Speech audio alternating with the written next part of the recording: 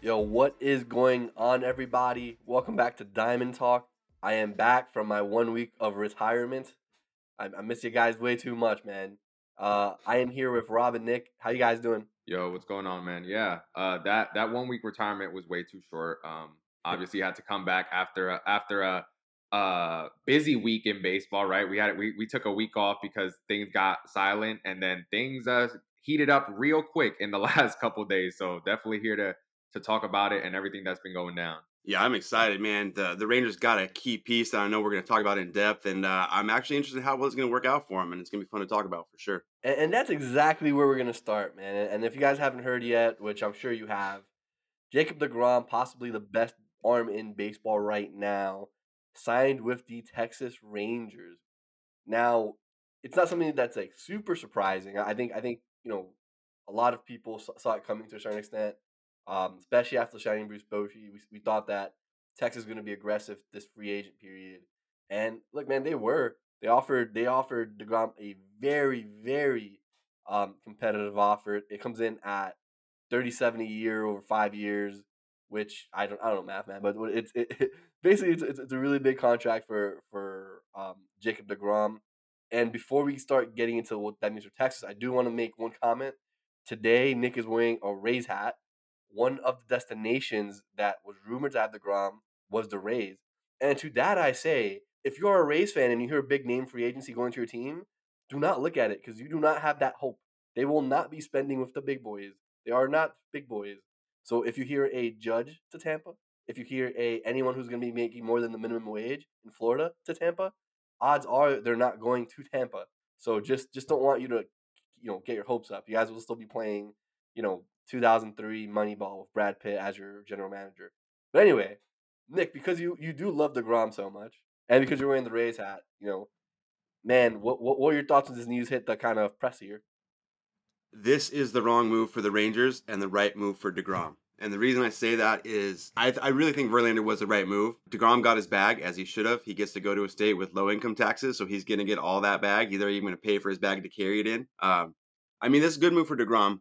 It's guaranteed. There is a 6-year option, which is actually pretty interesting in how it plays out because it depends on how healthy he is, also how well he does. But that could take the total contract to 6 years, $222 million.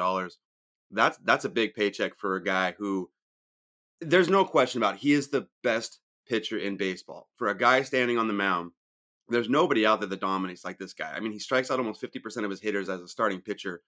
Um, it's just a matter of how healthy can he stay. What I'm really interested in is, we've always talked about the Mets are going to Met. Look how healthy Noah Syndergaard is after being. I mean, he had his Tommy John, but since then he's been pretty healthy. Since then, he's not the same guy as he was.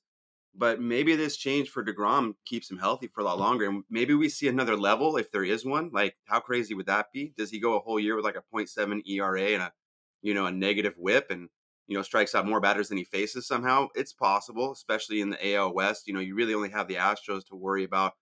The Mariners lineup got a little bit better, and maybe we'll talk about that a little bit, but their lineup was not their key point. So really the only offense he's got to worry about on a regular basis is going to be the Astros. And he's so good that that's not going to matter too much. For DeGrom, this is great. He's got his bag. He's got, 5, maybe 6 years. So he's going to pitch up until he's 39, 40 years old. This is his retirement team. It's a team on the come up. And that's where maybe I'm not so sure with the Rangers. Their starting staff is headlined by Martin Perez and John Gray. As much as I like me some John Gray, I think he's a good pitcher. That's where it stops. He's a good pitcher. Martin Perez had his career year last year. There's no way you expect anything close to that on any level. Strikeouts, ERA, whip, even numbers of innings pitched. And if they get that back, then that's great. But there's a reason that you have a year like that as Martin Perez and you accept the qualifying offer because you know you ain't going to get shit outside of that team and that money. So congratulations, they both got paid. I the reason I don't like it for the Rangers, I don't think DeGrom is going to be a guy that can develop the aces coming up. And when you're there for 5 or 6 years, that's part of your thing. If DeGrom pitches like he has pitched the last couple of years, even with the number of innings he does at the ages of 37, 38, 39, that's a huge victory for the Rangers. I don't think he's going to do that. You're not going to be throwing 100 miles an hour until that. Nolan Ryan couldn't even do it. How is this guy going to do it? And Nolan Ryan was just, he's just a horse out there. So for me, it doesn't make a lot of sense for the Rangers long term. or really even short term, I don't see Jacob DeGrom taking them to the playoffs. I just don't. Maybe if he gets all 33 starts and gets over 200 innings, possibly, but just Jacob DeGrom to me does not get him into the playoffs. It doesn't put him over even the Mariners for me. It for sure doesn't put him over the Astros. I don't know if they're one of the top 6 teams in the AL at this point, just with DeGrom. So to me, it's what's the next move? And we've talked about it before. I don't think he's going to develop the guys like Leiter and Kumar Rocker. I don't see him being that type of player. I mean, let's be real here. He was a failed shortstop. He was a good shortstop, but he was a failed shortstop turned starting pitcher. He doesn't have this longevity of knowing how to pitch, the mentality of it. He's just got incredible arm talent. He literally is just the most electric arm in baseball, and he dominates because of his physical attributes. I'm not saying he's not a good pitcher mentally. I don't see him taking what he knows from his craft and being able to impart it into other pitchers. What I see him doing is like, hey, watch me and see if you can do it, which nobody can. So that's not fair. Justin Verlander was the guy I would like to have seen them getting because I think he wants to play until he's 44, as he said. But I think he understands that his transition at some point is to teach the next round. They didn't spend a whole lot of money. It is a high AAV, but overall, when you're doing 37 million a year, they still have some room to play. It's not a lot, but they could be in the market still for a Carlos Rodon. If you pair those two together, now you're talking playoffs. Now I can see you jumping over the Mariners. They have a few more holes still to fill in, and their farm system isn't the best. But what I do like about this matchup for the Rangers is with having Bruce Bochy there, I think he's going to know how to manage DeGrom better than maybe any other manager in the game from a pitching standpoint. Terry Francona may be the other one, but Bruce Bochy has proven over and over again the way he can handle a staff, both bullpen and starters. I think that's going to be a key factor in their success. To me, it's what you want to see. You want to see a big name guy go to a small market team that's on the come up and see what can happen. I just don't know if this puts him into the playoffs at this point, but he really did get his bag. Good for him. I would love to see him just continue being dominant and go from, his 15, 16 starts a year to 25 to 30 starts a year. Every single time Jacob DeGrom is on the mound, it's much watch sports, not even just baseball. And it's going to be great. It's going to be interesting as well, though, because he's going out of the major market of New York, where the media is all over it, to Texas, where there's some people that probably don't even know that Marcus Simeon's on the team still. Like, let's be real here. Like, they don't get very much media. They're not talking about him a lot. So it's going to be an interesting signing. Overall, I don't like it for the Rangers. I hope I eat my words in 5 years and that he just absolutely dominates and pulls his 6th year and the Rangers make the playoffs consecutively. That would be awesome. I just don't see that this was the move for them to make. I think they had other moves to make, specifically around kind of getting the new younger pitchers, somebody they can really look to, because their pitching coach is not the best. They're not bad, but they're not guys that are developing these arms into something good. There's a reason they're going out to get arms like a John Gray and like a Jacob DeGrom. So we'll see how it plays out. But good for DeGrom to get his money. He's going to go to a place, I think, where he is going to be able to be a little bit healthier on a regular basis, which will be good. Yeah, so look, there's a lot going on with DeGrom. First thing is the age part of it, right? He's not a dude in his 20s. He's in his early 30s. I guess the only counter argument to any of that is by the time that contract ends, he'll be the same age that like Verlander is now, and Verlander is probably going to get another $100 million contract for 2 or 3 years. So, you know, as far as can he still be an elite pitcher at that age? We've seen other guys do it. Verlander being the example right now. The thing with DeGrom has been that injury history though, and even this year he was snake bitten by injuries, right? Like he didn't pitch most of this year. Yeah, he was back for the playoffs, and you love that. But if you're a team like the Rangers, like you mentioned, the things around the Rangers aren't good enough for him to miss that much time and them to still be a contender. So that's definitely going to be interesting. The Rangers are in a very weird place in baseball where I feel like they're spending a lot of money, but I don't know if they're spending it the best way possible. We said it last year when they signed both Corey Seager and Simeon, where I don't think any of us really believe in Simeon like that. And you know, as a second baseman, he's a plus second baseman. As a shortstop, I think he was a like middle of the pack shortstop. But still, he got his money, right? Those are players on the books, and I think the biggest thing about DeGrom, it kind of just tells us what we're going to be seeing, I think, this free agency period and free agency periods going forward, where we saw that luxury tax rise, and now these big name players are going to be taking advantage of it, right? It's not going to be distributed amongst more players. It's just going to be the better players are going to make that much more money, which is something to look at right now, right? Like, it was funny when we were doing the how much we thought players were going to get this offseason. I have Verlander at 3 for 102. And in my head, I was like, you know what? That's kind of high for a dude who's 39, right? Because that's even older than when, I mean, whatever age he is. But like that's different than Scherzer. Because Scherzer got a big contract like that, but Scherzer is younger than Justin Verlander by a few years. So we'll see where it's going. Um, Degrom, man, get his bag, Texas. You just hope it works out for you. Yeah, man. Look, quick comments on Verlander. I think your AAV might even be low. Like, cause I had him at, I think I had him at what was it? I think I had him like 35 or 36. Yeah. Whatever team signs Verlander, I agree with you. Like age wise, it's surprising that you would be like, wow, you're gonna give that, per year to that type of guy. But at the same time, at this point, you're paying for that Cy Young award. You're paying for that premium that he's coming off of. Like it's gonna have to be what it is, especially when he got $25 million this last season to win that Cy Young. If he was coming off a $15 million season, then maybe the conversation is in that 25, 27 range. But yeah, no, Verlander's probably getting at least 35, especially the guy right here that we're talking about, DeGrom, just got 37 for Texas. And, I was talking about it earlier. It's not surprising that he ended up with Texas. I'm just more surprised at the fact that it actually happened. Like, I'm not surprised that Texas was the team that he picked, but the fact that he actually went through and left New York and is now going to Texas, a team that definitely has a lot more to accomplish than New York to get back into a prime position to contend. Look, if I'm going to be honest, I think if we look at the Mets, I'm going to predict that the Mets are going to take a very hard pivot. And we've mentioned it before. When you have a owner like Steve Cohen, that's a plus. That's a plus for these exact type of situations. Because did Steve Cohen lose Jacob deGrom? Absolutely, but I don't think Steve Cohen is that worried, to be honest. I think I was watching a video the morning that deGrom decided to sign with Texas, and it was talking about like there was a Twitter account or something like that that had tweeted something about deGrom in advanced talks with the Rangers, right?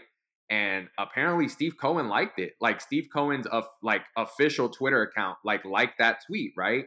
And the guys that were talking about it, because I was watching a radio show, like YouTube video about it. The guys that were talking about like Steve Cohen liking the tweet were like, wow, that's weird. Like Steve Cohen doesn't really go on Twitter and like a lot of things. They even said his last tweet, his last like was from something like back in like 2021. Like, so he's not out here just every day liking things on Twitter, right? So it stands out that he would like a tweet saying that deGrom was in advanced talks with the Rangers. And now look, everyone thought that it was a possibility like, Steve Cohen's just laughing, like he's going to have the last laugh. He's going to offer deGrom the most money. And the Mets didn't really even have a chance to make a final offer, which says more about where deGrom wanted to be. deGrom wasn't really sure. Like, would deGrom like to get $44 million a year and top Scherzer's AAV? Sure. Like, who wouldn't like to make more money? But at the same time, I think deGrom was just after security. I think 5 years at 185 is the definition of security. You've locked your future up no matter where you go. 37 million AAV with the potential of a 6-year is great security for him. He goes to Texas. He's the number one there. Like Nick mentioned, less attention on you, which I'm sure will benefit him. But for the Rangers, yeah, like you have to look forward. You have to look forward at their plans. I think the Rangers look at their window being like this 5-6 year contract for deGrom. They look at that period in time. You figure that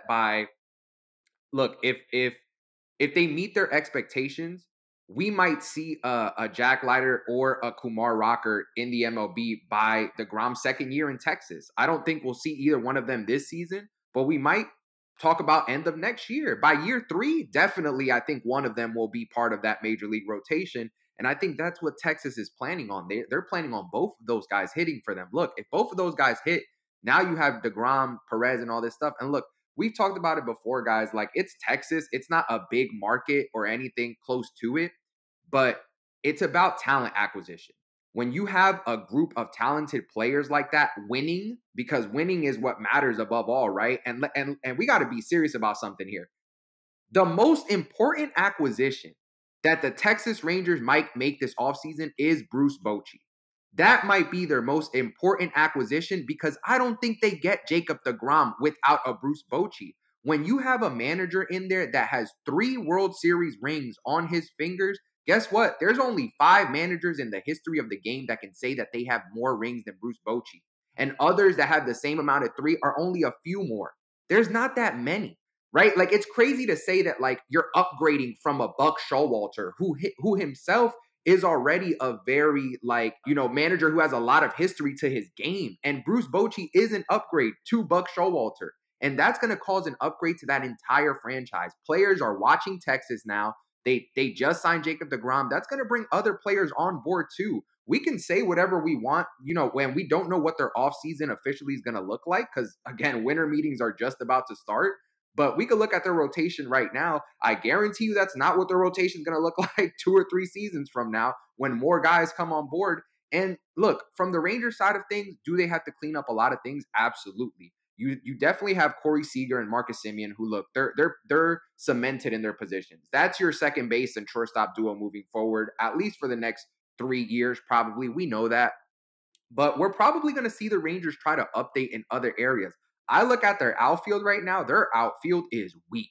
They don't have a strong outfield at all. And I'm not saying that it would necessarily be a crazy, crazy upgrade or anything like that. But do we see the Rangers possibly sign someone like a Michael Conforto, who was a free agent this entire past season and should definitely be on a major league roster? I mean, he's not like a crazy, all-star player or anything like that. But Michael Conforto has an 824 career OPS. That is serviceable to a lot of MLB teams. And the fact that he's not on a major league roster right now is kind of disappointing. A team like the Texas Rangers might be, one of those teams that takes a flyer on a 1-year deal on someone like that.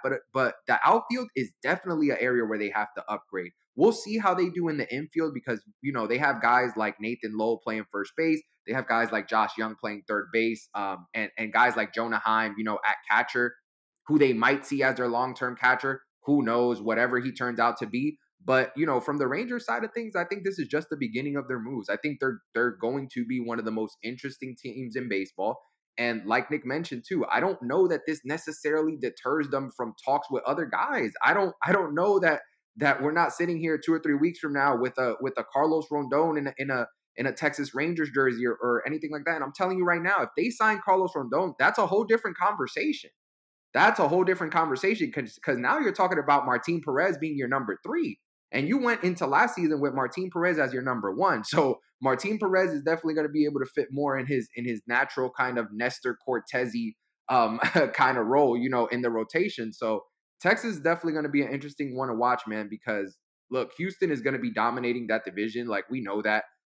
Texas, the deGrom signing doesn't make Texas leapfrog Houston by any means, but I think it definitely pushes them towards the conversation with Seattle, because I don't think Seattle has anything locked up by any means. I think Seattle is definitely going into this next season as like, sure, like we envision ourselves going back to the postseason, but who's to say that Texas doesn't like go on a run and pull off, the second place finish in the West and a wild card finish? Like, who knows? I think that would be their ceiling. I'm not going to say that they're any type of contender or anything like that.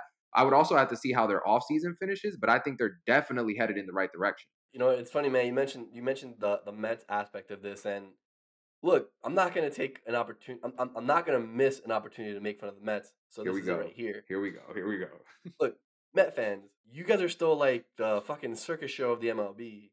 Like, don't ever forget that. Every king needs his gesture, and that's you. You know what I mean? Like, when you go and you say, you know what? We know we have deGrom, who's one of the best pitchers to ever wear our uniform. He's going to be a free agent, and instead we're going to prioritize Edwin Diaz, who's a closer who pitches 1 inning a game at most, sometimes maybe 2. Right? If you're really crazy, he goes 3. We're going to prioritize that. Which, look, good for you guys. You guys got a high end closer. Shit, right now you have the best closer in New York. You might have the best closer on the East Coast.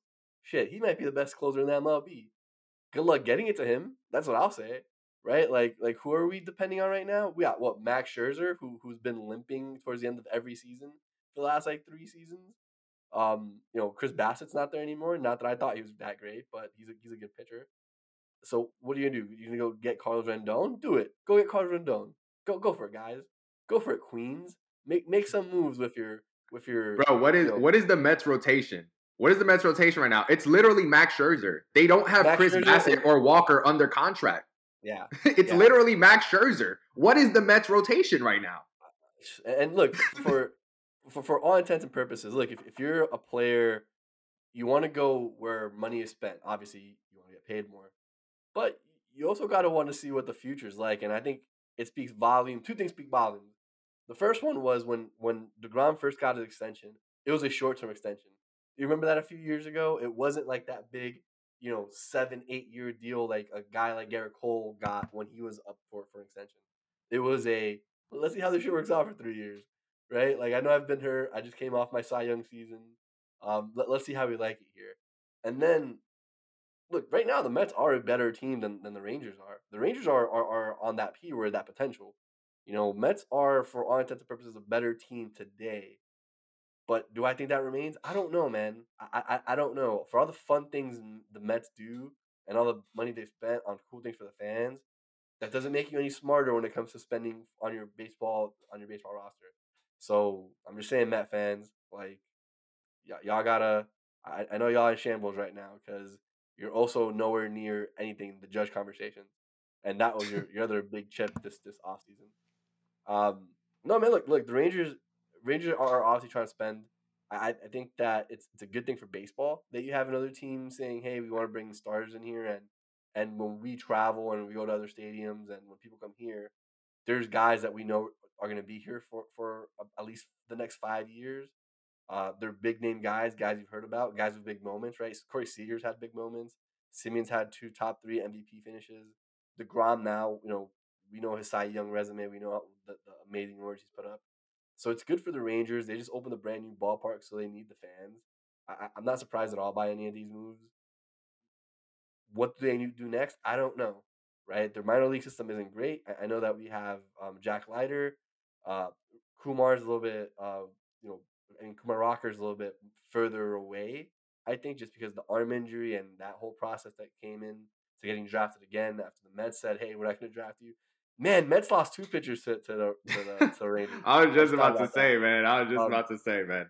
but Uh, Josh Young at third base, right? Jonathan Heim, whatever his name is, the catcher.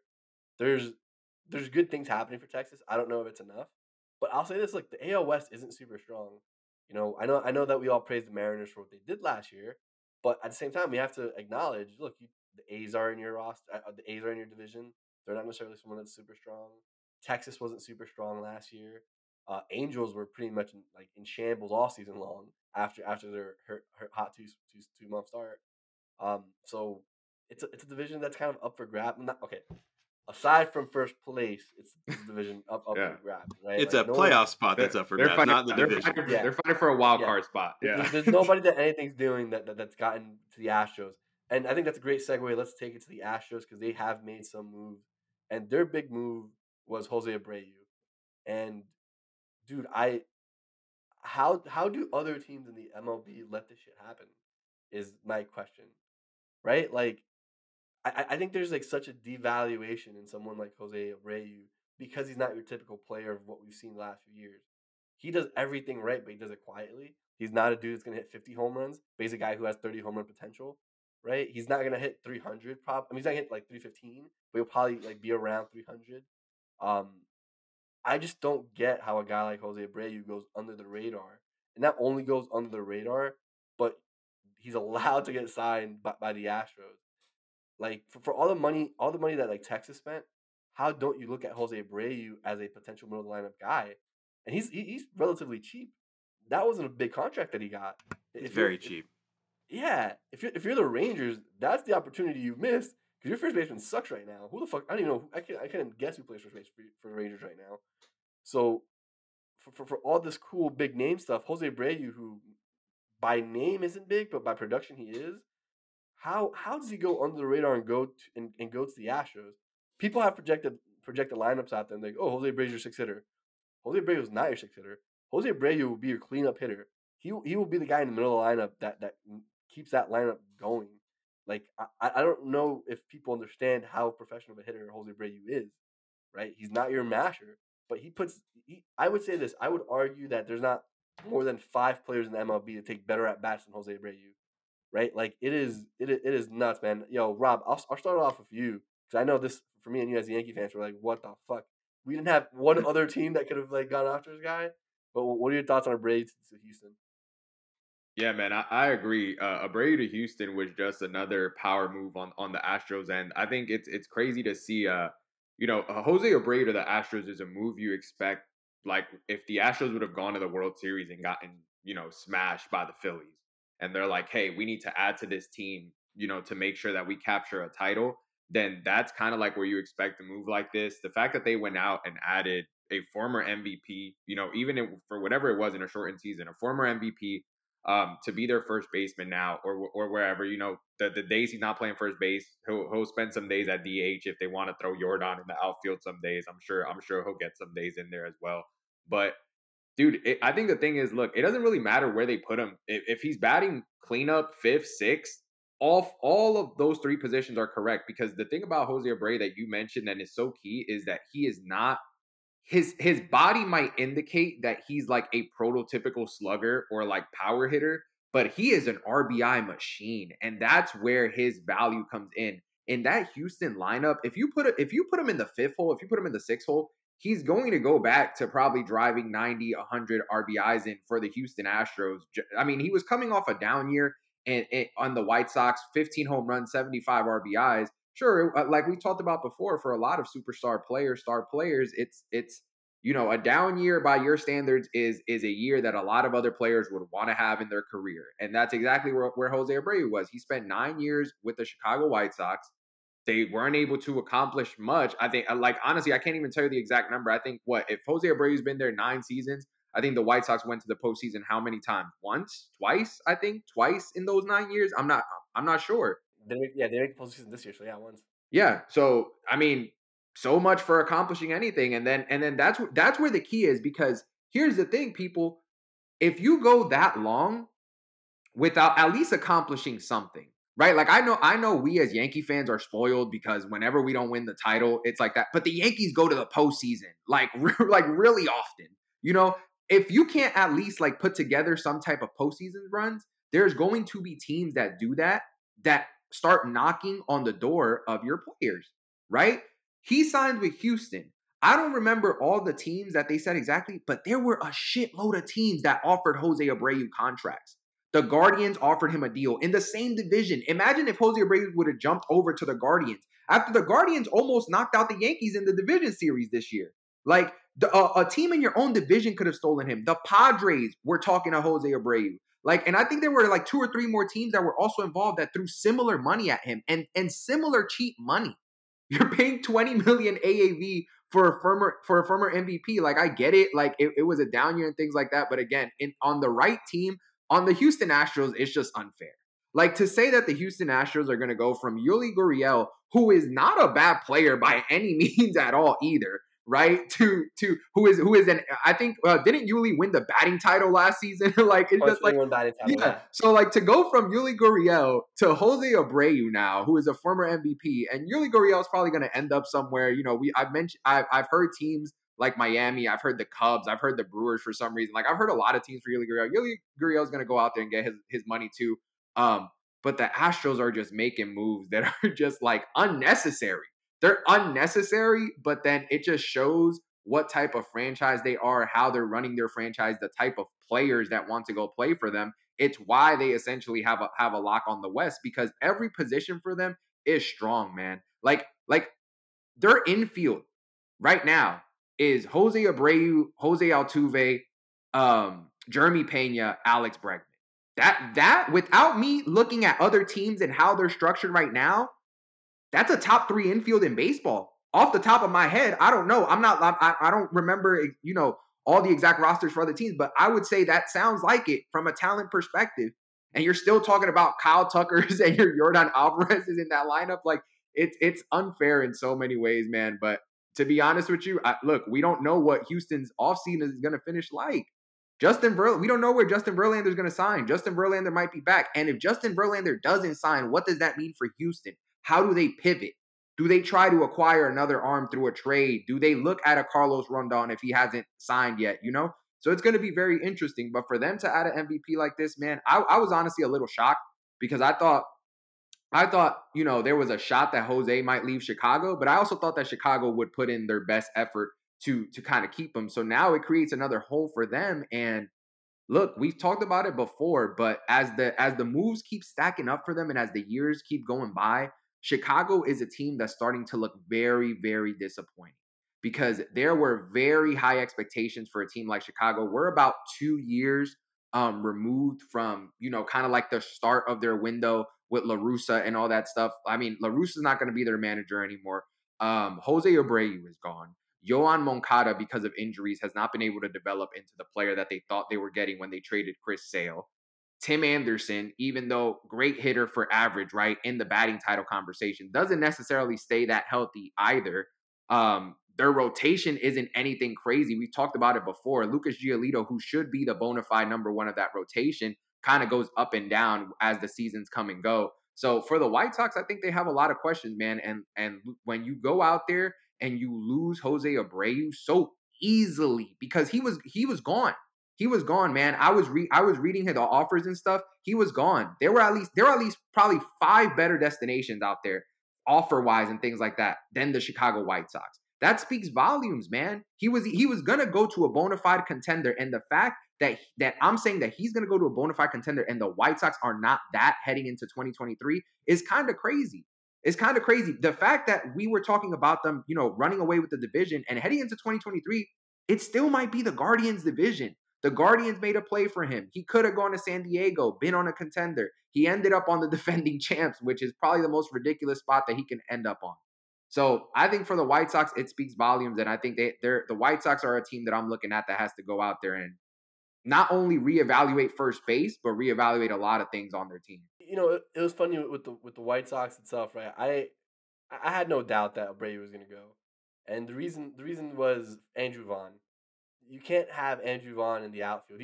Andrew Vaughn in his own right is a very good hitter. I would say that the fact that they haven't been able to keep him in a lineup as a mainstay is just such bad roster construction with that, right? You can't have a hitter of that caliber not taking at bats every day. So to me, the fact that he was younger, that he was going to be less money, just the fact that I think it's a blow up time for Chicago, just as far as like a mini blow up, right? That division still sucks, right? So maybe Cleveland wins it next year, maybe they don't. Who knows? If I was putting money, I put Cleveland on it just because the way baseball's going to change a little bit, and they have those guys. But if you're Chicago, just small Chicago news, right? They signed Mike Clevenger, which Mike Clevenger's he's a decent pitcher, right? They signed him for 1 year, $12 million, but that doesn't push the envelope for them. Honestly, like at this point, Mike Clevenger's just another guy. So we'll see what happens to that. But Nick, wait, let me before you kick it to Nick, because this might mix into his conversation as well. I don't know if you guys heard what people were talking about with the Mike Clevenger signing, where it also points to bigger issues with the White Sox as an organization. Because if you guys remember, I think it was 1 or 2 seasons ago when Carlos Rendon was a free agent, right? They did not offer Carlos Rendon a qualifying offer. Yeah. Which was a 1 year, I think 17 point something, almost 18 million. 18 mil was the qualifying. Yeah. That year. And so now they're giving 1 year, $12 million to Mike Clevenger, who is older than Rendon was at that time and also has a lot more injury history, right? And they weren't willing to give that. And now Rendon is probably going out there on the market and going to get close to 30 million AAV, like whoever gives him money. So that's another interesting one too, because Rendon could have been part of that rotation. And now look where the White Sox are kind of trying to, like you said, I wouldn't say necessarily rebuild, but more like a retool in a sense. Absolutely, man. Nick, I'll kick it over to you, dude. The White Sox need to retool their front office because since 2000, it's almost like they blew their load for the next century in 2003. Like they just, not only are they making bad moves, but everything just doesn't seem to work out for them. And, just run the papers now. You're 2023 World Series champions of the Houston Astros. Like, how the fuck can you not be when you have the majority of places reporting that Jose Abreu is going to be your 6 hitter? Like, reality here, we might see a new RBI record. If Jose Abreu hits 4 or 5 in that lineup, You're talking Jose Altuve. Jeremy Pena is the one that I don't see sitting in the top 5 anymore. Like, I think he falls down. Maybe he stays there because Dusty Baker is a player's manager. He's going to give him a run there to keep the system, consistent. That's who Dusty Baker is. But he's not going to bump Alex Bregman out of there. He's not going to bump Jordan Alvarez out of there.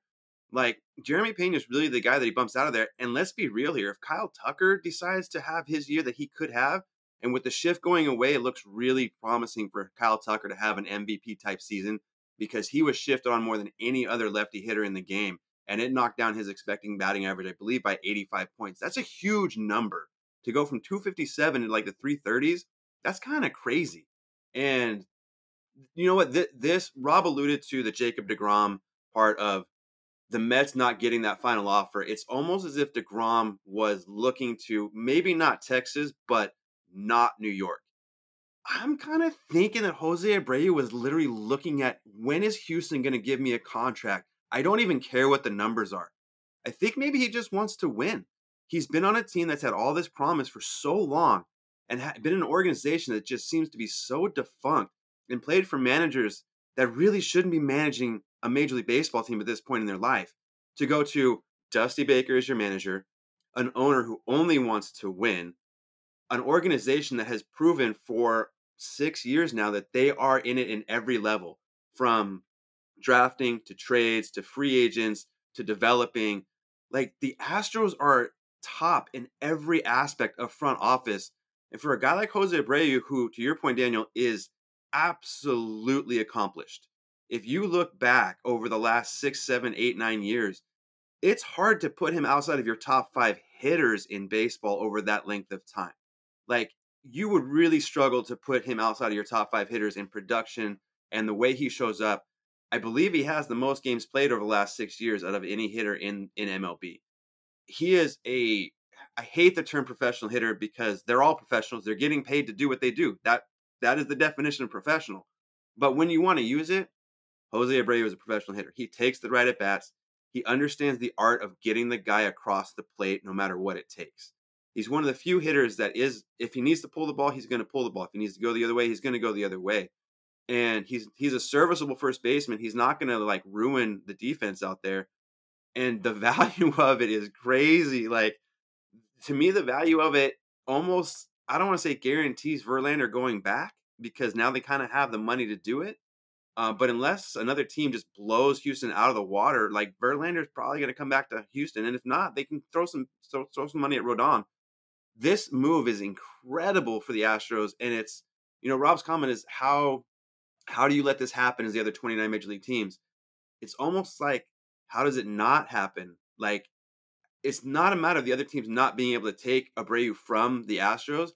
It's almost like, to me, looking back, because when I first saw it, I was like, holy shit, what? Abreu to the Astros? Where did that come from? But then as I look at it, it just makes all the sense in the world for Abreu, almost predetermined, like you could have predicted if you really looked at it.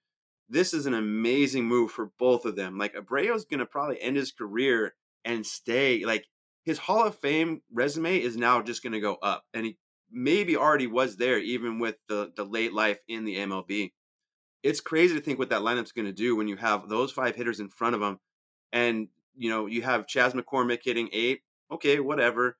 But he's a great defender. And then you may get a Wilson Contreras, because if Verlander leaves, I don't know if Maldonado stays there. That's kind of Verlander's guy. Yes, he does great with all the other pitchers, and the pitchers love him, the staff loves him.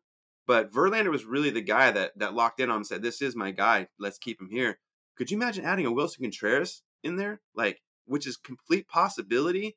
And Rob shaking his head like, man, don't even bring that into the ether. Like, let's not even announce that kind of shit. But let's be real here. Why would you not go there if you're Wilson Contreras? If you have the opportunity, like, take the little bit of less money to have that success and that lineup around you. It's crazy what they're doing down there in Houston. For all the shade they've taken for the last few years for the cheating, you know what? All that kind of goes away in a sense, with just the players aren't going to go there if they really think it's such a bad organization and there's all this negativity there.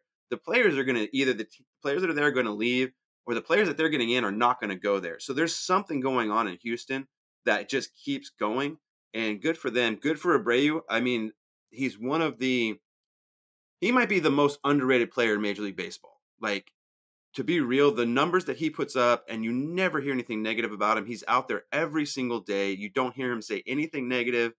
It's a great fit for both sides, and the value on the contract allows the Astros to do even more this offseason. Which do they need to? No, but now they can. It's complete domination on every single level in the front office, on the field, the back end. The winter meetings are going to be awesome to see what the Astros end up doing with the rest of it. But it's, I mean, it's going to take a miracle for anybody to beat this team in the regular season and then even the postseason. They're just stacked all the way around. The interesting part for me is Jose Abreu's role. He goes from team clubhouse leader, which he was in the White Sox. He was pretty much the veteran in that clubhouse. Not just because he's old as hell, but also because he's been playing there and he was the best player for a long time. With that youth movement of Luis Robert and Eloy and all these other guys, now you go to Houston where that's not your role anymore. Like you have Altuve there, and no one's taking that leadership role away from Altuve. So you kind of become just another guy, and sometimes that helps guys. You don't have the pressure of having to do anything other than go out, do your job. You're not going to be the one answering the hard questions at the end of the day. You're not going to be the one that people look for if this team's struggling at any point in the season. You just have to do your thing. Do what we paid you to do, which was just be yourself, right? You have a short box out there in left field, so I expect those home run numbers to go up, even though he's not really your prototypical pull hitter. But still, it's good for Abreu. It's funny you bring up Wilson Contreras, and I think Wilson Contreras might be in like the worst spot of any free agent this year, where more than any year in the past, a lot of teams have their catcher spot. They have like a future guy there. If you look at all the young talent that teams have, so I think what blocks a guy like Wilson Contreras from the Astros is a guy like Corey Lee, who at this point is younger, might be a little bit more athletic, has time with that staff. I thought like my mind was like, oh, what about the Mets? The Mets are probably a good place for Wilson Contreras. And then I like, they have Alvarez coming up. Do they really want to do the whole Gary Sanchez thing where they're splitting time with him and Brian McCann back when he came up? That's probably not the way they want to go, even though one of them can DH. So if you're Wilson Contreras, man, the market isn't great for you. I don't necessarily know what team is like, gimme, come back. He might go to the Cubs again, just by the way everything went. Plus, how the way everything went down towards that weird ass like middle of the year thing where he's crying in the locker room, but he's not traded. But they also don't. It's weird. It's weird. Wilson, good luck, buddy. Um, let's talk about the another big name here. And this person's not signed yet, but Aaron Judge, man. So there's rumors out there that he's been offered. Was it 8 for 300? What was the offer that's been reported? Yeah, Yeah, that's around what I that heard. around that ballpark. Yeah. I think if you talk to any of us, or if you saw our projections, none of us think he's going to sign just for 300. I think that price point expired once he went out there to break some records, or not break records, but you know what I mean. I guess he did break a record. He broke the AL record. But anyway, the point is, I don't think anyone thought that 300 itself was going to get it done. I think the other thing we're seeing too is the market isn't as hot as we thought it was, right? Like not many teams are out there going to spend 300 million on a player. So as far as we know right now, the real players are the San Francisco Giants and New York Yankees, which we both knew that was going to be the case coming in, right? There's some rumors about the Dodgers. I'm not taking any of those rumors seriously. The Rays should get shot if anyone actually thinks that's going to be something that he goes to. Like I'm just going to say, stop watching baseball. But where are we at now, right? And the reason we bring this up just because he is such a big name player. But really quick, what are your guys? Where do you guys think this goes? And Nick, I'll start with you because I know Rob's probably gonna have a lot to say about Mr. I'll keep it short and sweet for the Yankee fans. I mean, the front runner to me is the Giants. The Yankees don't seem to be, at least in everything I'm seeing, reading, and hearing, is that the Yankees don't seem to be interested in going much more over 300 million or that ninth year that Judge really wants to have. There's not many dark horses out there. The Dodgers to me aren't even an option because I don't think Judge is going to take a short contract. And the Dodgers, they just cleared $100 million off the books this year. So they got the money for this year, next year, and the year after. But Judge wants the long term. I don't think he's looking to have another free agent year. The Rangers.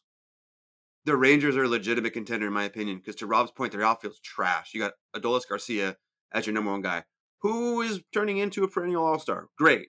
But it's still Adolis Garcia. Like, nobody's sitting there thinking, like, I need to start my outfield with Adolis Garcia. They're willing to spend the money. They're looking for a long window. They need a big name. They need some pop. They need some outfield help. And he's good defense. He's great defensively. He's not even good. He's great defensively, and so is Adolis Garcia. That is a good outfield. That's 2/3 of a great outfield right there. The Rangers, after signing DeGrom, to me, are in the mix. I don't know if they have any plans for it, but they are in the mix for it. I honestly, at this point, I think the Giants are probably like a 51%. The Yankees are a 48%, and the Rangers are a 1%. There may be another team that comes in, but I don't see any other team that has the money or the need like the teams being the Yankees and the Giants. The one thing for me with the Yankees is, what do you do if you don't get Judge? Because there's not a combination of players out there that are going to give you that production and that security in the outfield or anywhere on the diamond. There just isn't. You obviously immediately turn to a shortstop, but then you're going to overpay like crazy for any of the shortstops that are out there. And you're probably not going to get the production overall that you're going to get from Aaron Judge. So that's what's most interesting to me out of this. It's not necessarily where Aaron Judge goes. It's what happens with the Yankees if Judge doesn't go back to New York. It's funny, and I don't mean to insult San Francisco, because that's his home or whatever it is. But in my opinion, this whole San Francisco thing, especially the fact that the numbers out there, it's nothing more than, hey, I'm gonna try to get as much money from the Yankees as I can. Um, Look, in their own right, right? In their own right, San Francisco has a lot of great things going for them, right? Like Farhan, and San Francisco itself is a beautiful area. It's where the tech world is. It's pretty much where, you know, it, I don't know. It's like the kingdom of the United States right now, right? Like up there in Silicon Valley. But do I want to go play for Gabe Kapler? Like, that's one thing, right? Like, granted, Aaron Boone sucks, but Aaron Boone kind of like sucks because we expect more. Gabe Kapler is kind of sucks because he's ass. You know what I mean? Like, let's just be honest, right? Like, I don't know anyone sitting here capping for Gabe Kapler. Even that year that he won 108 games, people were surprised. They were like, "Oh, we saw this in the cards." I was like, "Oh, what the fuck just happened?" Right? I don't see that happening. I can see Aaron Judge in a San Francisco Giant uniform. It's not crazy to me. But I think if Aaron Judge and the shit he says about, I want to play on a winning team, I want to play on a contender, I want to be, this person in a franchise or whatever. That's New York, man. We've seen we've seen a lot of instances where guys leave New York, and what happens is their stats may be great, but they lose relevancy. You know what I mean? Like, it's usually not a good move to leave New York. Is all I'm gonna say. We haven't seen a lot of success come from that. Um, you know, I I think it's gonna have to be that ninth year. I think that's what gets it done. I think if the Yankees say, okay, we'll do 9 for the 3 whatever, he'll be like, oh, you guys just had to say that, like, you know what I mean? But Rob, I'll kick it over to you, man, because what are your feelings on this whole thing? Yeah, I think the Aaron Judge market is exactly where I expected it to be. I think I'm not surprised, like what you were saying. Like I'm not necessarily surprised that the market isn't necessarily like overheating or anything like that, because I've been saying it for a few weeks now. I've always been saying this entire season that the realistic market is the Yankees and the Giants. I understand that there are other teams involved. I'm not saying that the Mets can't offer him a shit ton of money. I'm not saying that the Dodgers couldn't offer him a shit ton of money if they wanted to. I'm not saying that the Red Sox or the Cubs couldn't do that, or the Mariners if they wanted to like throw their hat in the race or whatever. But I'm just saying, realistically, from an Aaron Judge standpoint and what the signs are indicating to, it's Yankees or Giants. That's what the conversation has pretty much been. And I think it's a good sign that the offer is where it's at, because I think it indicates that the Yankees are not playing around. And we also know that that's not going to be the Yankees' final offer. I think it's a good offer to throw at a starting point, because if you look at the offer that they made him last time, it was 7 years for 213.5, a $30.5 million AAV. The Yankees could have even with his historic season, the Yankees could have very easily came out and just started playing around and offered him a $33 million AAV, and been like, here's an 8-year 260. Like, it's better than the 213.5 that we offered you, right? No, they went immediately to 8 and 300, which makes him the highest paid position player in the game of baseball by AAV. It's a $37.5 million AAV. It's more than Mike Trout. the only person that's making more money than him per season is Max Scherzer. So, and right now, Jacob deGrom, right, that just got the 37.5. But, pitchers, in terms of positional players, he would surpass Mike Trout. And I agree with you. I think the ninth year it's what's going to get it done. That's where I have my offer at. I have it at 9 and 342. And I was telling Nick a couple weeks ago, I think Aaron Judge, I think the Yankees make a statement by making Aaron Judge the highest paid player in New York. And not just the Yankees, but both the Yankees and the Mets. They make him the highest paid player in AAV and total contract value. So that's giving him $1 million more than the 341 that the Mets gave Francisco Lindor. And that would be, so instead of what was Lindor's deal? I think Lindor's deal was like 10 for 341. Yeah. So the Yankees would give Judge 9 for 342, which would be a $38 million AAV. He gets the most money in New York. I don't think he surpasses someone like Mookie, who got like 365 overall from the Dodgers, because that was across 12 seasons. So I don't think he surpasses. Different timing too, right? Yeah, and Mookie was younger. Earlier. Yeah, so I don't think he gets the 360 over the 365. But again, 9 at 342, a $38 million AAV, that's kind of what you have to expect to pay for a guy that just broke the American League home run record. I know that a lot of people are mentioning his age, but look, he's going to go into his age 31 season. No matter what team signs him, it doesn't matter if he ends up for anyone who's going to judge the Aaron Judge deal. It doesn't matter if he ends up on the Yankees or the Giants or the Dodgers or the Mets. If you give him an 8 or 9 year deal, every team expects the last couple years of that deal to be crap. If you're being honest with yourself, but that's the premium that you have to pay if you want the prime years that are coming up for one of the best hitters in the game of baseball. Everyone knows that. I don't know why we get so caught up in the conversation of, oh my God, 9 seasons. You would hope that he gives you 6 really solid years. And then if you have to eat 2 of those years at the end, hey, 6 seasons have gone by. I would hope that your franchise is good enough to develop other players by this point and have other players in positions that, hey, when Aaron Judge is old and on his way out, we have whoever it is, a Jason Dominguez or Anthony Volpe, or if there's another star that comes on the way, right? That's developed and ready to go. Yeah, someone who's ready to go and take over, right? It's all, you're not signing these players to play for you until they're 45. Sure, these pitchers nowadays might be a little different, but in terms of positional players, no one's out here, you're not going to be fielding a team of Julio Francos out here, we're not going to be playing until almost age of 50. So it's just I don't know why so many people get caught up in the end of those contracts. But I honestly think that's what it's going to be. I agree with you. I think it's going to have to go to a 9th year. I think the Yankees are going to have to go there. I'm trying to see how far the Giants are actually trying to push it. Because if the three of us are going to be real here, the Giants are kind of even in a worse position than the Rangers. If we're talking from a talent perspective, even if they sign Judge, who do you have around Aaron Judge? At least the Rangers have Jacob deGrom. They got Seager. They got Simeon. They have other young arms that are on the way up and things like that. The Giants are in a position where they are literally trying to acquire Aaron Judge so that they have that piece that attracts the other talent that's needed. And that's a very, very big first step that's needed. It's not an easy first step for anyone. Let's put it this way. The athlete who had to come out to recruit Aaron Judge was Steph Curry. You know what I mean? And I get it. Yo, dude, it's not easy in any sense. It's not easy to commit $330, $340, $350, $360 million to someone. I get it. But that's what it's going to cost to get Aaron Judge. Someone was saying it the other day, I don't think Aaron Judge is all about the money in the sense of I don't think Aaron Judge is paying attention to being the highest paid Yankee, right? Getting more than $324 million. I'm just he's not going to say it publicly, but damn well the Yankees are going to have to give him more than the $324 they gave Garrett Cole. Run me my bag. It's just that's why I keep saying he is going to be the highest paid player on the Yankees and in New York. That is my prediction. Out of both teams, he is going to be the star, as he is. Position-wise, he is the highest ranked player out of both New York baseball teams right now. That's just a fact heading into this season. So I think he will be paid as such.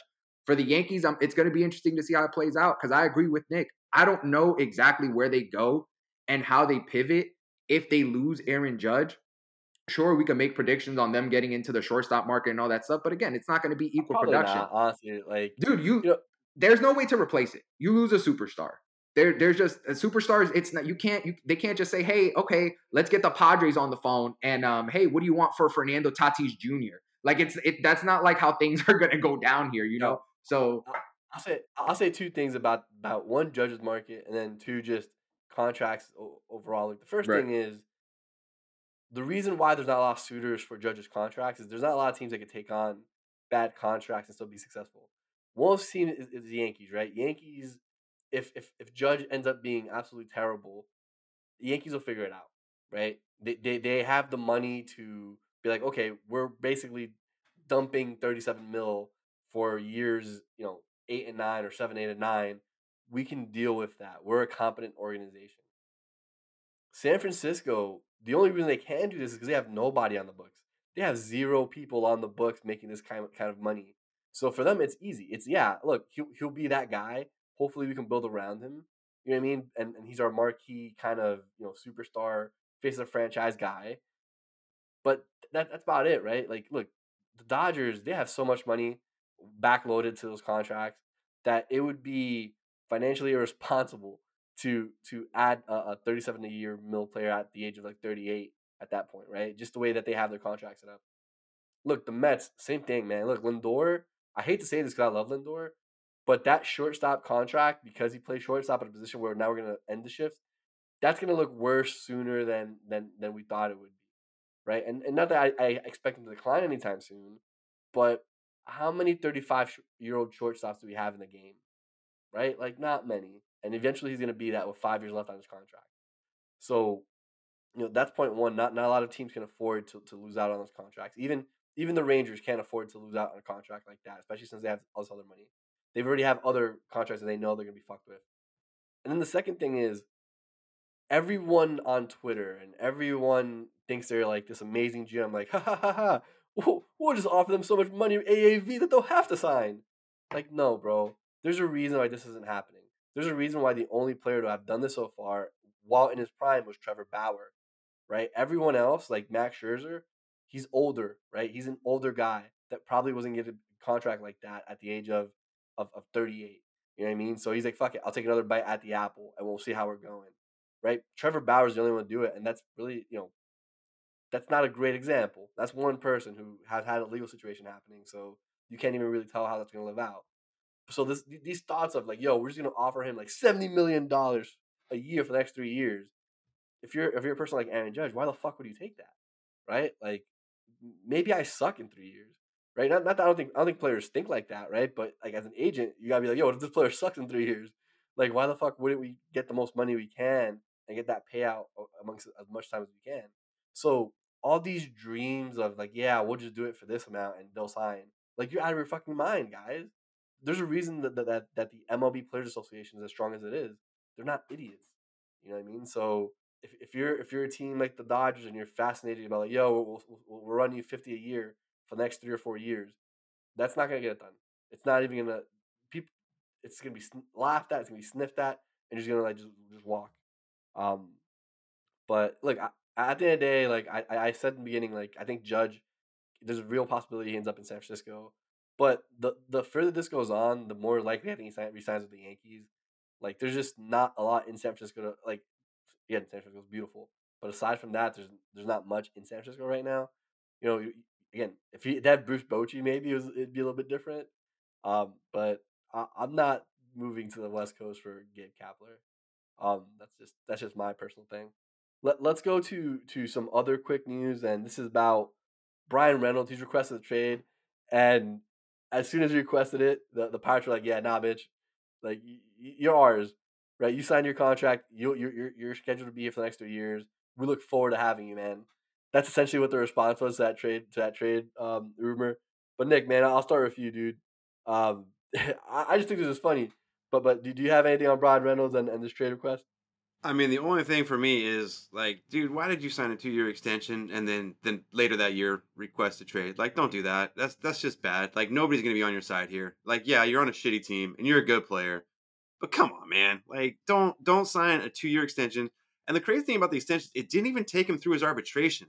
Like, the Pirates still have control of him after this extension through arbitration. And if he has a down year like he did last year, He's not going to get very much money through arbitration because he's not going to be a very good player. So it's very interesting because he's going to be disgruntled for not wanting to be on the team, but he's got to perform if he wants to get his money. And he's so cheap. Why would the Pirates trade him? You're probably an all-star this year coming up. Like, let's be real. He is one of the best 6 outfielders in the National League. So he's going to give you all-star level production at not all-star level price tag. If he does dip down, you're still going to have him through his arbitration, which isn't going to go Brian Reynolds' way. He has no power here. He's just being kind of a whiny baby. And that really sucks because up until this moment, I kind of liked Brian Reynolds. I mean, he wears my number 15. Like, there's a lot of reasons to like him. I understand what he's doing. Like, your big offseason acquisition is Carlos Santana. Okay. So here we don't go. So Pirates are just going to continue the rebuild. I understand his frustration, but don't make this public. Talk to the front office, like, one-on-one. You just look really, really bad here. I hate to be a Pirates fan right now because the front office is not winning any battles on any level at this point. Like, your big signing is Carlos Santana. Your best player is publicly requesting a trade. You don't really seem to have a direction other than you hope O'Neal Cruz turns out to what he's supposed to be. That's your biggest claim to fame right now. And I hate to say it, but with such a big guy, a la an Aaron Judge always had that potential. And yes, he had success, but he's so up and down. You have that MVP all-time season in that body on the field, but do you know if you're going to get it or not? And then your second best player is Ke'Bryan Hayes, who is good, but he's not great. Like, he's not even a guy that I kind of pencil into the All-Star game on any given year. So the front office it's one of where we talk about the Astros being one of the best. The Pirates front office is one of the worst. And I am glad I'm a fan because nobody's ever going to call me bandwagon. That's for sure. Because there's not a chance. There's, other than O'Neal Cruz, like, there's really not much you can give me for positivity out of that team right now. But Brian Reynolds looks really bad right here. I hope he understands what he did and he still plays hard because that's the only way he's going to get his money after this. Yeah, it's just a bad look all the way around. There's very little positivity in Pittsburgh right now as a Pirates fan. Man, look, the Pirates are so dysfunctional. It is stupid how dysfunctional that team is, man. Like, I know you're a fan and whatnot, but still, it's just like very kind of just. If it wasn't for the Rockies, they're the worst franchise in baseball. Yeah, I don't know, man. Like, I think the worst part of all this, and you mentioned it, was the extension.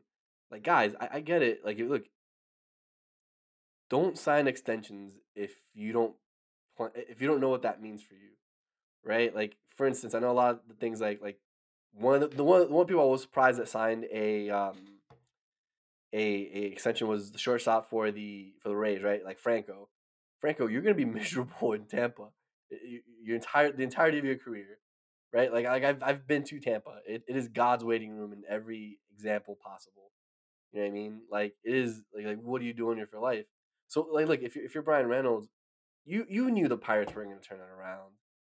You can't be a team that's that bad and has absolutely no farm prospects to be excited about, right? Like, what are we doing here? In what way are we going to get better? Yo, what's it called? Nick, I'm not Nick. Rob, I'll kick it over to you, man. What are your thoughts on this disgruntled these disgruntled parties right here? Yeah, this is an interesting one, man. Look, to be honest with you, I don't know why the Pirates are holding on so tightly to Brian Reynolds. Like that, look, he's a really good player. Like, and I'd love to have him. I know he's a guy that's been mentioned a lot of time with the Yankees. There's a lot of mentions about Brian Reynolds' interest in the entire AL East. I've heard the Orioles, I've heard the Red Sox, I've heard the Blue Jays. I've heard teams like Atlanta. I mean, look, if a team like Atlanta acquired Brian Reynolds, that would be a gross outfield. There's Acuna, not one Reynolds. team. There's not one team in the MLB for Brian Reynolds' price tag that one can't Yeah. afford him and two shouldn't want him.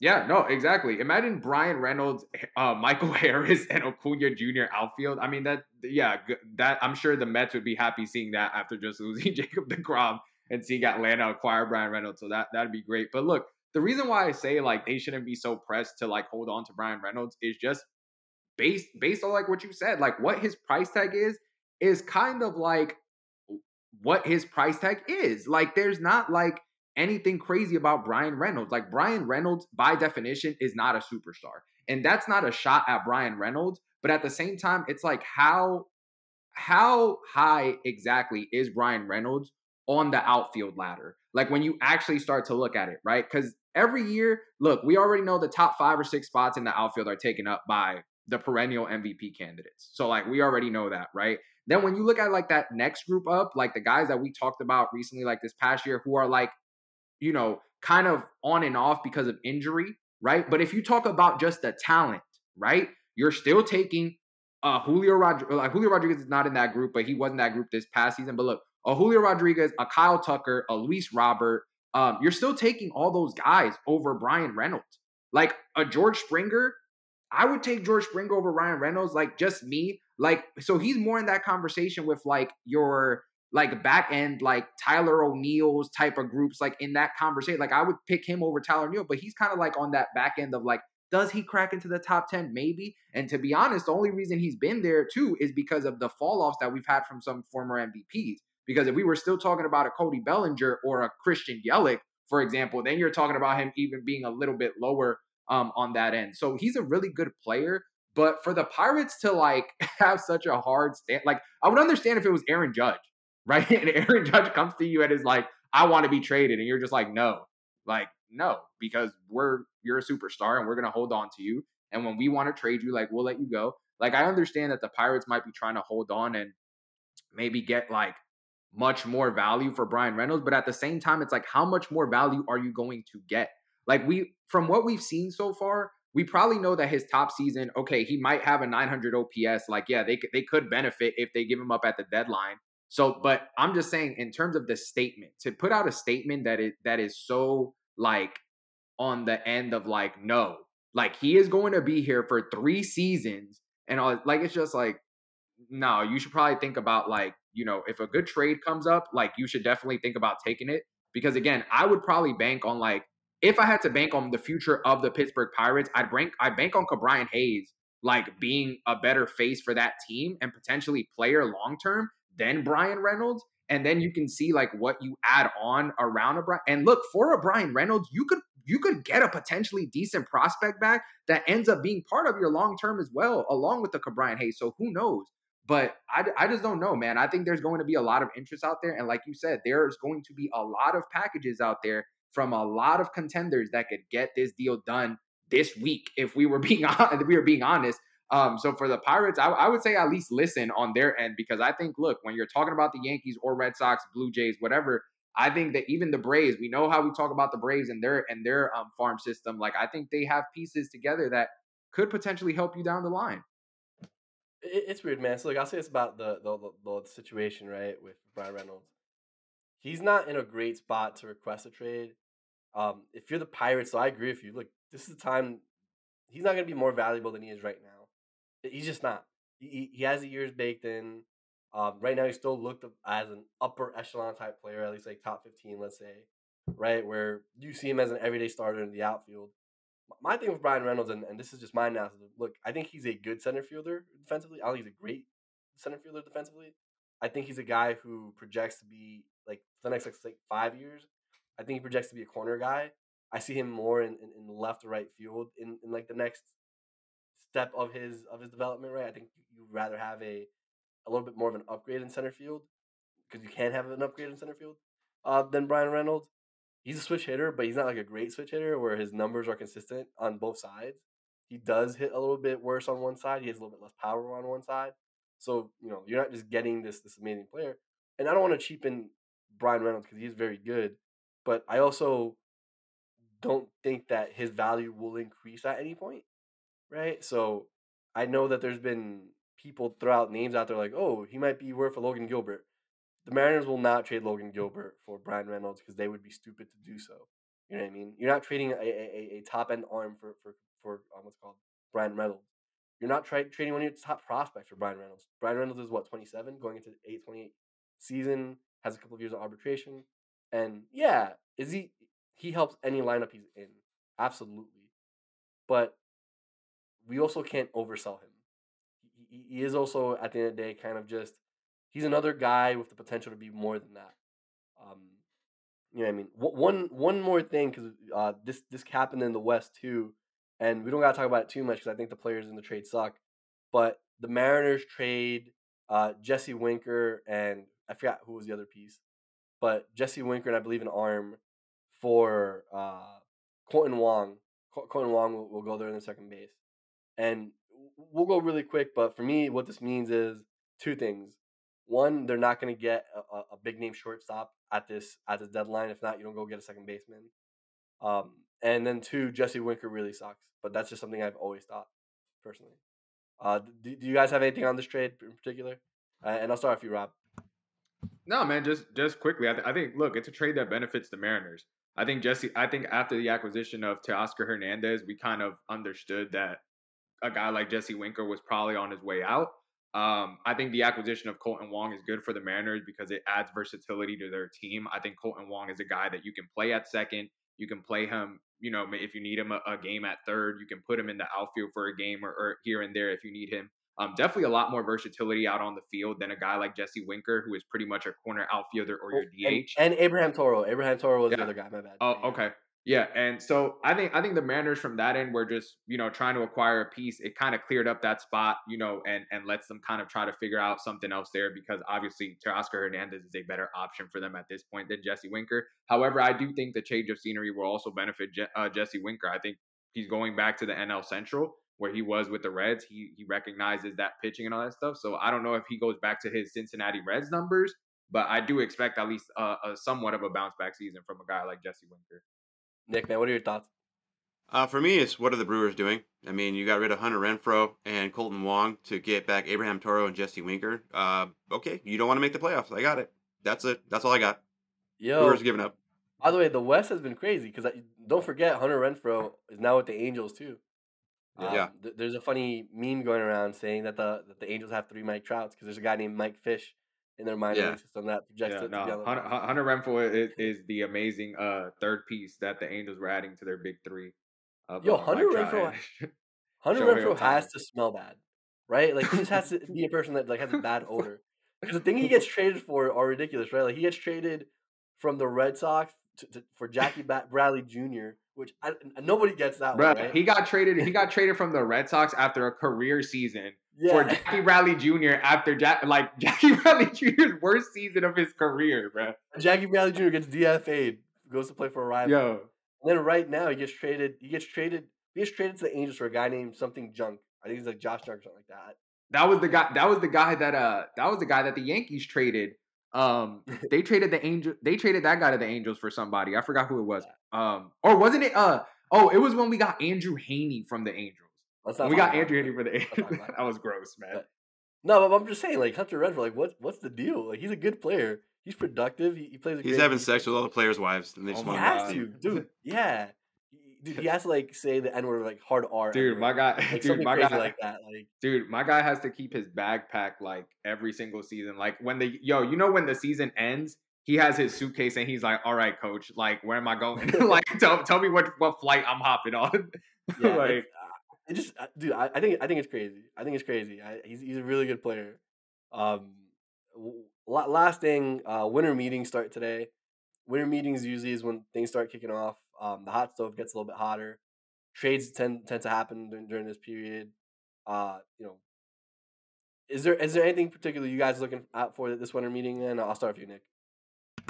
3 of the 4 shortstops move this week. The only one who doesn't is Xander Bogaerts because he's the only Scott Boras client who likes to hold on. But I think everybody else lands somewhere this week. Very cool, man. Nick, Rob, what about you? I think the Judge signing might happen this week. I fully expect the Judge signing before Christmas. I think the market is pretty dead set. Like, if anyone thinks that it's not like New York and the Giants having like 95% of Judge's attention right now, then they're just joking themselves. So I think we might get a Judge decision, and I'm also looking at the pitching market. I think that the Grom signing with the Rangers is going to cause a lot of teams to pivot. You're looking at the Mets, you're looking at the Rangers still, you're looking at the Astros. You're looking at other teams. Like I mentioned the Blue Jays as being one of the teams that was in on Verlander. I know the Phillies were interested in Verlander as well. So a lot of the teams that are looking at these arms are definitely going to pick up. Do we hear the Yankees potentially throw their name in for a guy like Rondon or something like that? I think the arms is interesting because honestly, I think DeGrom signing so quick and for the price that he signed up might have added a little bit of money to both Verlander and Rondon's contracts. I think definitely Verlander.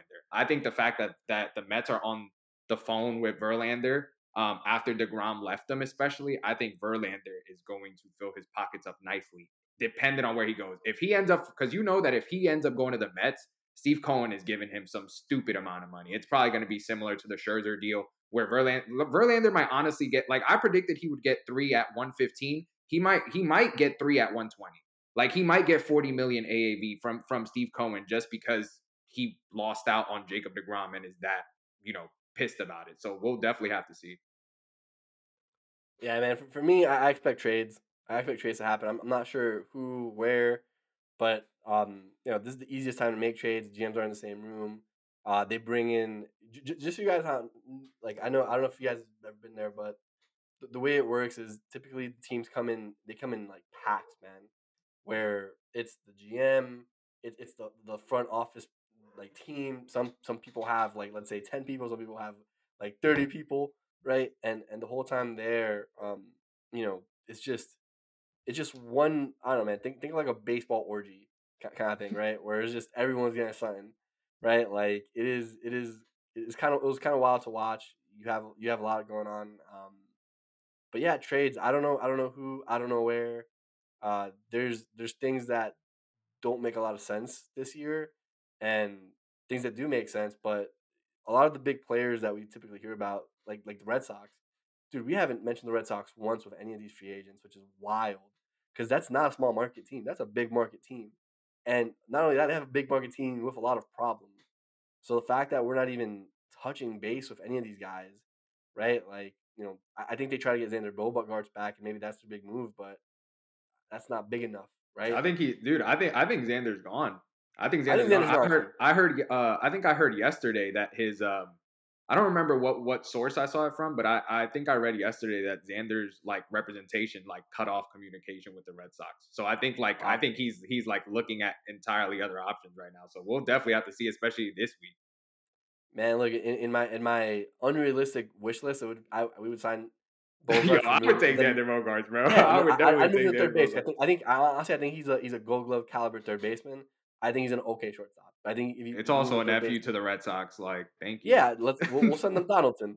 Yo, oh yes, yo, Josh Donaldson, Aaron Hicks. Yeah, it's fair. It's a fair trade package. Come on now. Nah, man, but like, no, seriously. So for me, trades. I know there's a lot of Marlin rumors because the Marlins need offense and they Yeah. have an excess of pitching. So let's see who ties up with them. Mariners, they seem to be kind of cooking something up. Nobody really knows. But yeah, Dodgers have been like very silent this offseason. Surprisingly, yeah, surprisingly I don't quiet. expect that Yeah. to be the case since they're kind of the front runner of offseason news usually. They got to give Bellinger his 1 year, $25 million Yeah, deal. yeah, dude, that's another thing that we didn't talk about, right? Guys like Bellinger, but Yeah, we'll they'll see, sign man. We'll somewhere. see. I have a feeling we'll have a shit ton to talk about next Sunday, just because that's just the way that usually works, man. But yeah, And it you might guys be anything? yeah, I'll end it on this. It might be a depressive episode next Sunday. I'll tell you that because if there's a judge decision this week and it's not to New York, yo, I'm gonna say that judge decision, if it is this week, it will definitely dictate the energy of next week's episode because oh man, we're in for a good one either way. Nick, man, what about you, man? What do you want to end off on? No, it's gonna be a good week.